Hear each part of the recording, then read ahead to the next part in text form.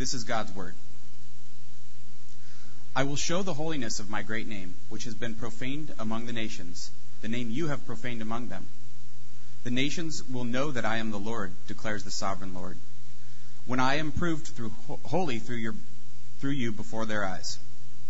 For I will take you out of the nations, I will gather you from all the countries and bring you back into your own land. I will sprinkle clean water on you, and you will be clean. I will cleanse you from all of your impurities and from all of your idols. I will give you a new heart and put a new spirit in you. I will remove from you your heart of stone and will give you a heart of flesh. I will put my spirit in you and move you to follow my decrees and be careful to keep my laws.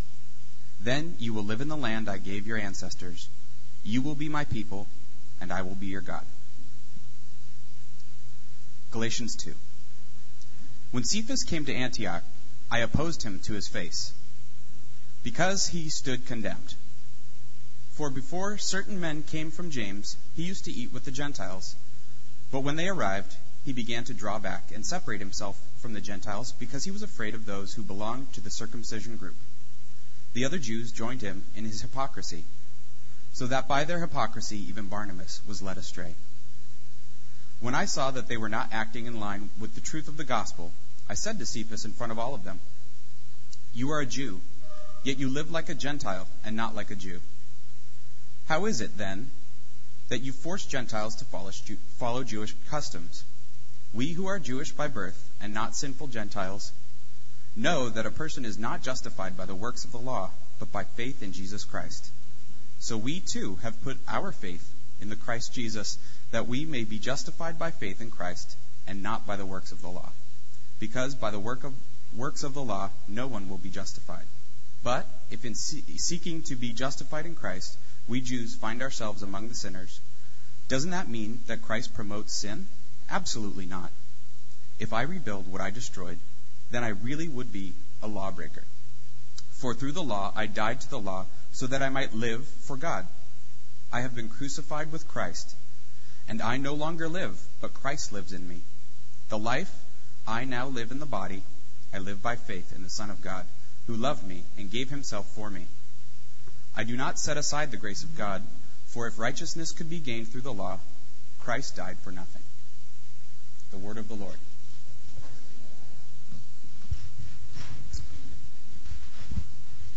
Thank you, James. Will you all join me a moment as we begin for a word of prayer?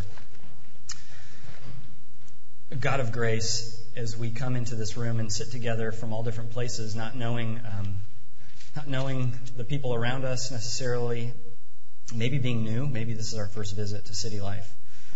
And we might be sitting here wondering if it was even a mistake to walk in these doors. There's words on the screen, there's things being sung and read that we say, those are just not my words. I can't sing that. I can't say that. But in some way, we find ourselves, we're here. May you convince us this morning that from wherever we have come, whether we come embracing the Christian faith, but perhaps it's become very dull over a slow period of 3, 4, 5 years, or whether we come experiencing joy for the first time, maybe ever, in our faith life, or maybe we come and it's a time of sorrow and grief that we're hoping you can bring meaning to. Convince us that that we are here together in this place for a reason, that you had something to say to us, to do in our lives, perhaps just a tiny little step, one link in a chain of things that you have the bigger picture of, but we don't. Will you convince us of that this morning? And would you speak to us through the grace that says, despite the messes that we'll end up keeping from each other, despite the fact that we are more of a mess than we care to admit, you have moved towards us with your love in Jesus. And you have made us more acceptable and more accepted in your presence than we ever imagined. Will you speak to us this morning through that grace? We pray. Amen. When I was in high school, we had a teacher, and his name is Doc Bishop. And he had his doctorate. And I think the function of Doc Bishop at our school was as sort of an unofficial college prep. And of course, as high school students, myself, there maybe was a crowd I wasn't running with that felt differently about it. But there wasn't a strong appreciation for the practicality of Doc Bishop's teaching.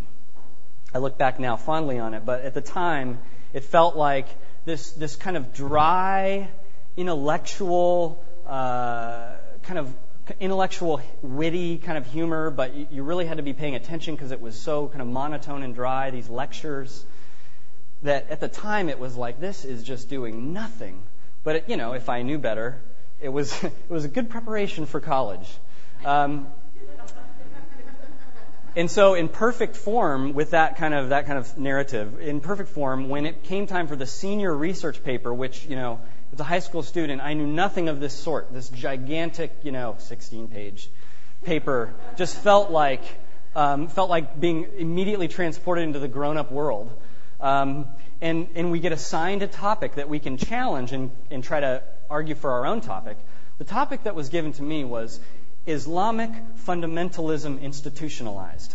It was like 1994. And at the time, I didn't even know what those words meant. That's part of the reason why I remember what the topic was, because it was like I had to keep saying it over. What is that? What does that even mean? Can I figure out from those words what that means?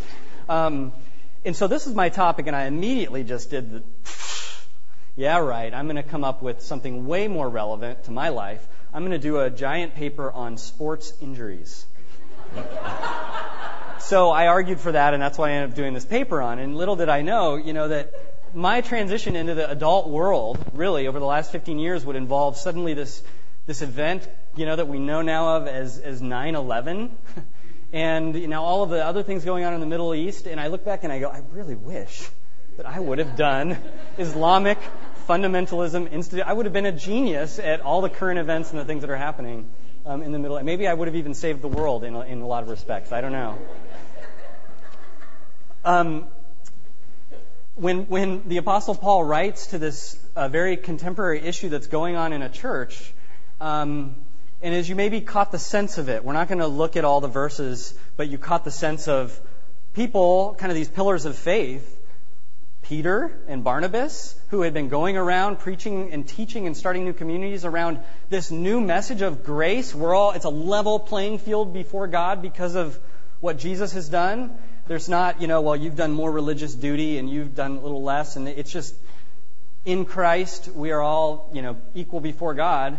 But now these pillars of this message, Paul is hearing that they're creating these divisions again, and because of the kind of Jewish ethos within the early Christian church, they're saying, well, maybe we should promote circumcision again within. Maybe that should be kind of maybe we should get a little more picky about standards for entrance into this community, and maybe we shouldn't hang out with those other supposedly Christians who don't quite live up to all those standards. So this is going on, clearly a problem in the church, and Paul does something that looks at first impractical. Paul talks about stuff that seems kind of like, really?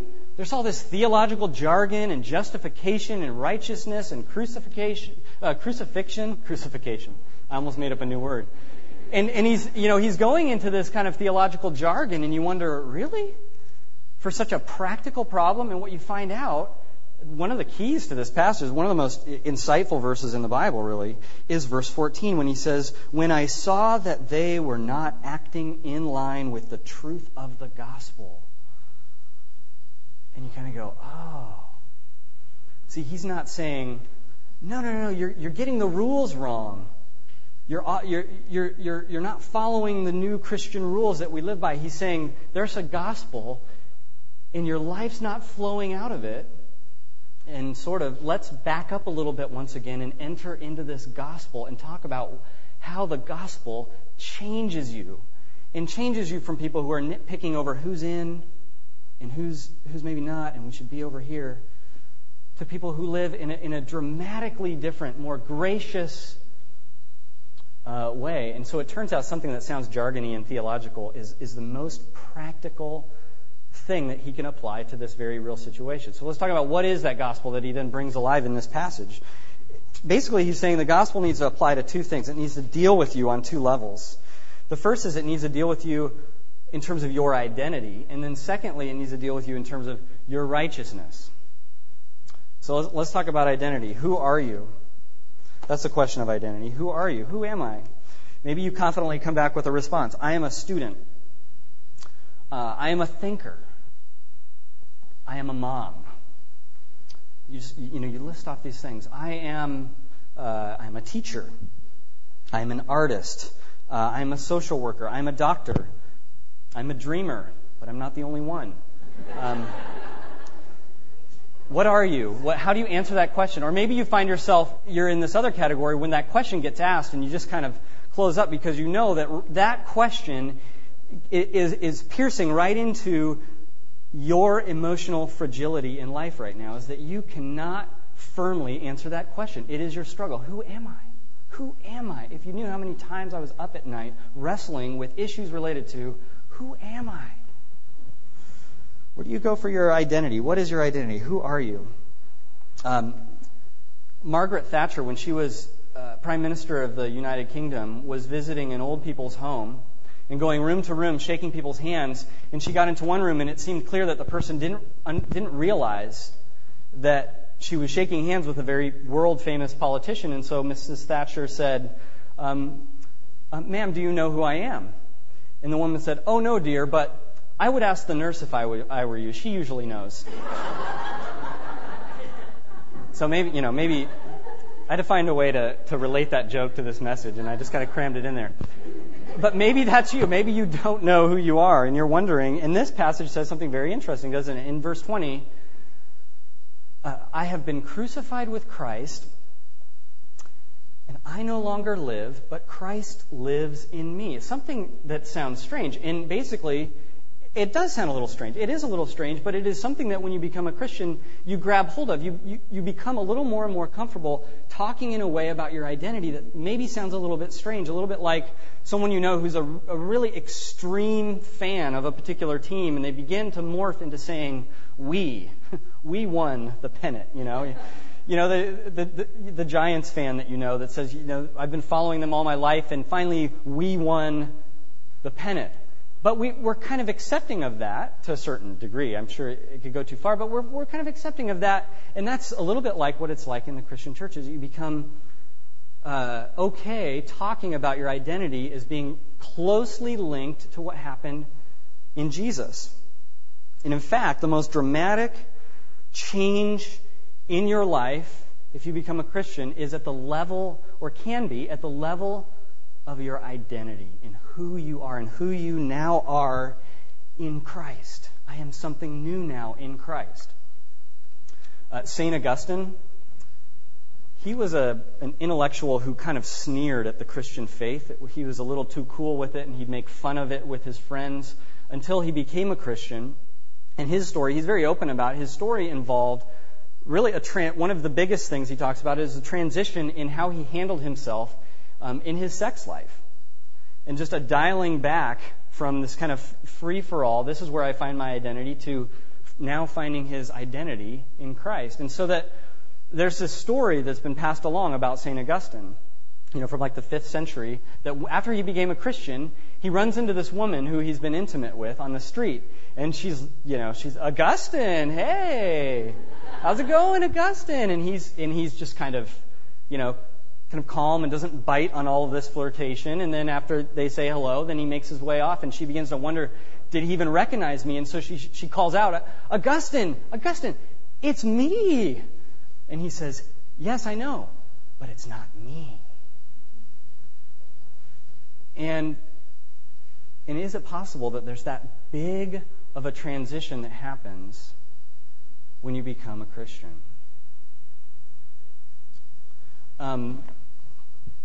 Oops. Table's a little closer than I thought there. One of the things about that story that I love is that Augustine didn't say what I think a lot of us would picture someone becoming a Christian would say. Not, oh, it isn't me, but, well, I would love to take you home tonight, but now I'm a Christian and I'm following this new set of rules. Maybe I could tell you about what those rules are. It's the Christian way, and I'm going to, that's why really I'm not going to do. I've chosen now this set of life principles and rules. It's not that. It's not the rule. It's identity. It's deeper. And really, it's a little bit like, I don't know if you remember in the 90s, when I was in high school, another high school story, I guess. Didn't realize there were two of them today. But there were these pictures that people were buying. It was a very hot item for a while, and maybe you now barely see them at garage sales anymore. But there were these pictures that if you stood in front of them, supposedly, and looked long enough, it would change. Did anybody like have difficulty seeing those? For the longest time, I could not make my eyes do the magic that you were supposed to do to, see Michael Jordan instead of just a blob of colors and pixels. And so I would stand there and someone else would walk up and all of a sudden they'd immediately go, "Oh, cool!" And I just look at them real grouchy because I hadn't seen it yet after a half hour. And eventually it did switch, and I began to see them once in a while, but I couldn't figure out what to do to make it happen. And it was incredibly amazing and surprising and then I wanted to go back and see it again, because it was really a cool trick to suddenly just this picture fundamentally changes and surprises you and pops out. It's spectacular. The new identity of a Christian is, in a sense, it's like God looking at you and viewing you differently suddenly. There's a change that happens. And now he looks at you, and it's spectacular, and it's surprising, and it'll surprise you if you believe it, if you know it.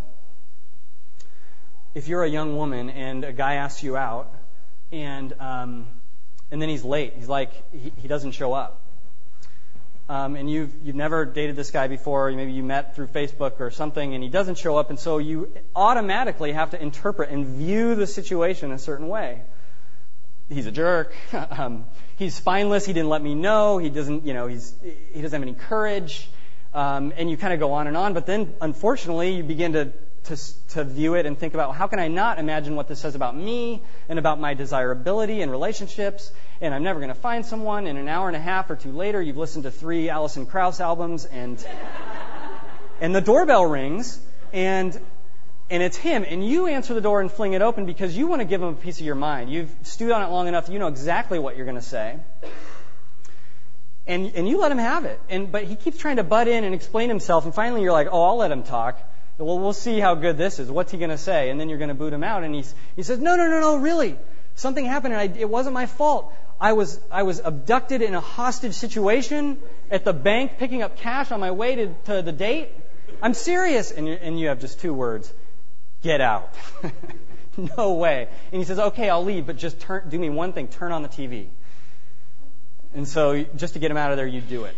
You turn it on, and there it is. Every channel, every station, hostage situation, and you're going, no way. And sure enough, there's his picture walking out of the bank with other hostages. And in that moment, it changes. Your view of the whole situation changes. There's something specific and real that happens. As soon as that happens, you look at the relationship differently. And then you go out on a date and you get married and you live happily ever after.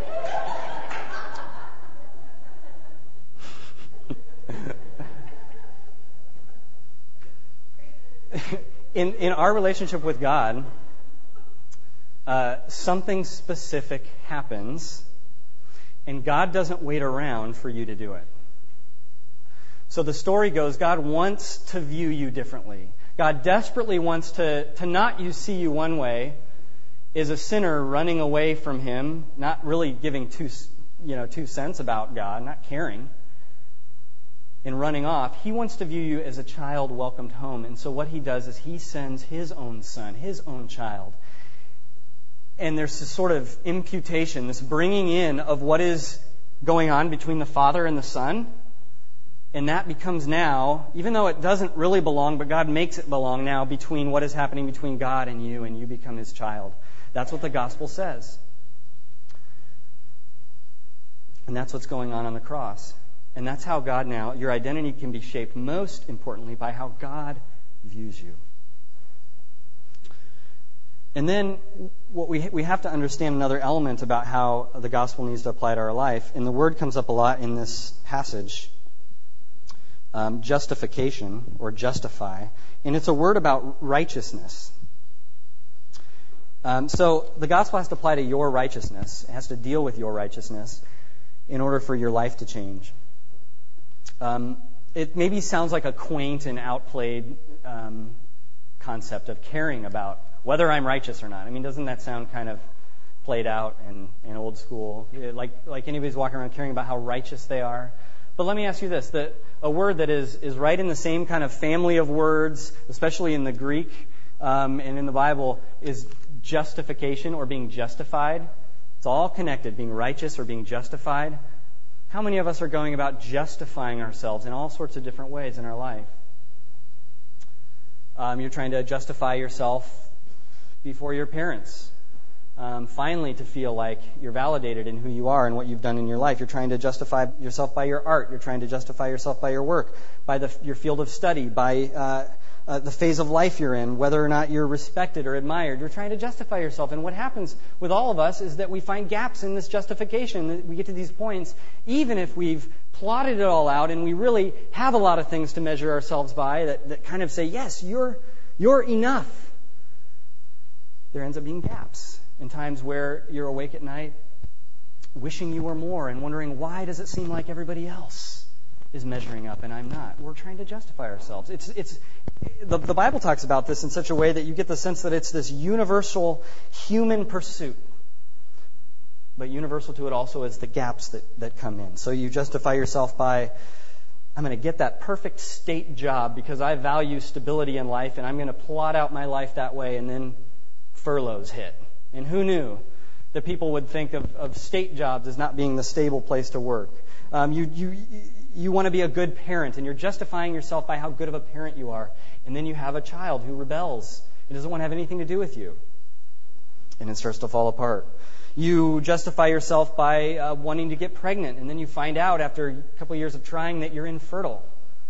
And you put all of your justification of yourself in this issue. You justify yourself by being funny, and then someone comes into your life and maybe sits at the cubicle right next to yours and is funnier than you, And now, you don't feel justified. You got this crisis. In Galatians 2:16 is very insightful in terms of how the Christian looks at this justification, this righteousness that we're all pursuing. Know that a person is not justified by observing the law, but by faith in Jesus Christ.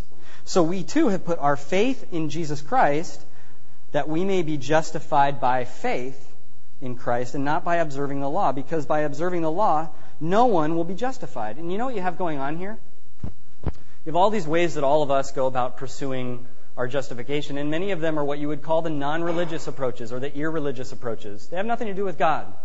Then you also have, surprise, surprise, a way of trying to justify yourself that is going on in this passage that is all about religion. So you're trying to justify yourself by how good you are religiously and how much you measure up religiously. And it turns out that that's just as much of a way of running away from God as all the other ways that you'd call non-religious. And so you have someone like Andy, who is portrayed in the book that we're following through this season. Consider Andy, who became a Christian 5 years ago. For the first 3 years, Andy woke up early every morning to pray and read his Bible for an hour. He faithfully sought out fellowship with other Christians and shared this new faith regularly. But for the past 2 years, Andy has struggled with guilt. He has grown distant from his Christian friends and lost his incentive to talk to others about Christ.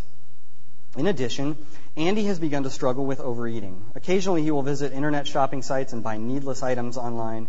He says it picks him up when he is down. In other words, Andy has slipped back into habits that dominated him before he became a Christian. Andy's friends say that his problem started about the time when he missed his first quiet time.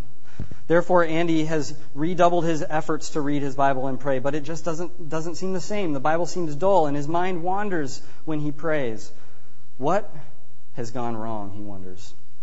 Most would conclude, like Andy's friends, that he has grown lazy and that he is not using the things God provided him to help: the Bible, prayer, fellowship, ministry, and service. And it's true, these are factors that have contributed to Andy's slow downward spiral. But Andy's problem is much deeper than that.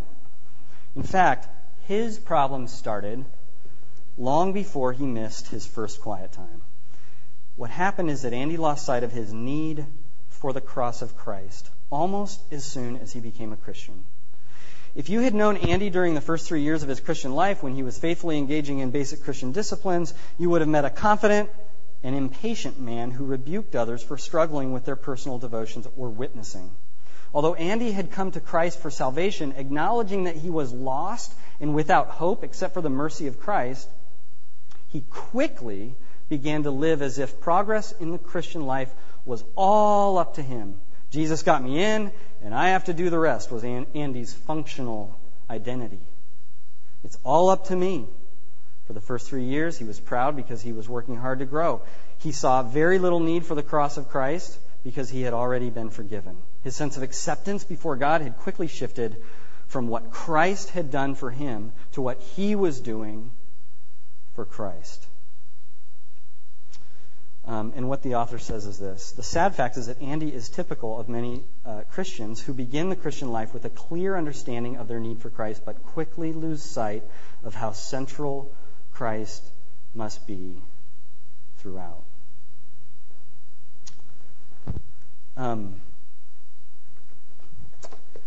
George Eldon Ladd talks about the history that's going on in the kind of community that Paul was writing to, especially around this issue of righteousness.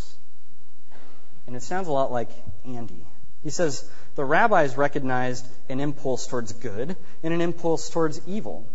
The righteous person was the one who nurtured the good impulse and restrained the evil impulse, so that in the end, that person's good deeds outweighed his or her evil deeds, to accumulate a store of merit laid up for the hereafter.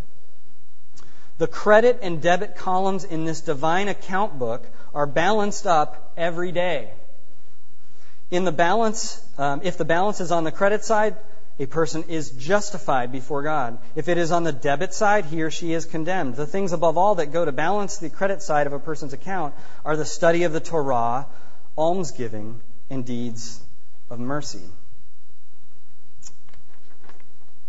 Now let me read one more thing.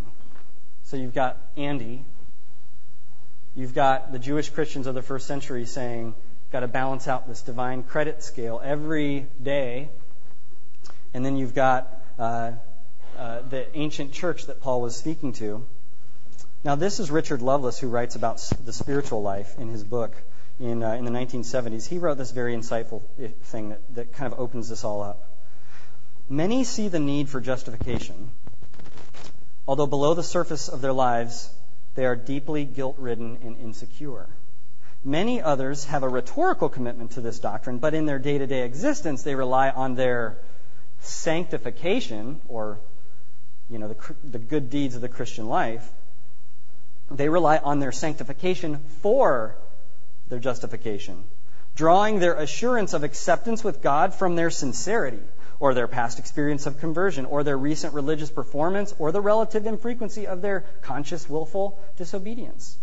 Few know enough to start each day with the thoroughgoing stand on what was Martin Luther's platform, the great reformer. You are accepted. Starting every day with this mantra. You are accepted. And then looking outward in faith and claiming the holy alien righteousness of Christ as the only ground for acceptance. And I love this phrase, relaxing in that quality of trust, which will produce increasing sanctification as faith is active in love and gratitude. If we're all trying to justify ourselves, it looks like we basically have two options. And they're personified in these quotes. We have two options for how we're going to go about our day. Are you going to wake up every day and wonder and chase after the divine balance of the credit and debit system? Are you going to wake up each day and wonder, well, how am I going to do today? I've got to work this off somehow. And by the end of the day, kind of look at it and either beat yourself up with guilt and try again the next day, or feel pretty good. I did all right today, but only to crash the next day. Or wake up each day with this mantra, you are accepted, and then relaxing in that quality of trust, which will produce increasing sanctification as faith is active in love and gratitude. That's the choice. And whether you find yourself You've been embracing the Christian faith for a long, long time, or you're exploring it and you're dabbling and you're just thinking about this kind of relationship with God for the first time. It doesn't matter. It's really the same choice, and it's going to be the same choice for all of your Christian life. How will you wake up each day? Divine balance of the credit scale, or relaxing in that kind of trust that flows out into a life of gratitude? Will you pray with me? God of grace, sometimes we hear things like that, and we hear your own words that you said when you said, "Take my yoke upon you. Come to me, all who are weak and burdened, and I will give you rest. For my burden is easy, and my yoke is light." We hear things like this. We hear these kind of promises of a kind of rest, of a kind of finally to relax in trust in you. And we don't even know how to take any kind of step towards it. And we're just kind of waiting for maybe the door to open so that it can become real for us. Will you open that door? We know you've already come to earth. You've already sent your Son. You've already taken the burden and the load of our righteousness off of our shoulders. Will you now make it real for each and every one of us? Only you and your Holy Spirit can make that a powerful reality that actually begins to change us. Will you please do that today? Will you begin to work in our hearts? And will you use the time now as we come to your table in a few minutes? Will you use that also to continue to do that and show us your grace? In Jesus' name we pray. Amen.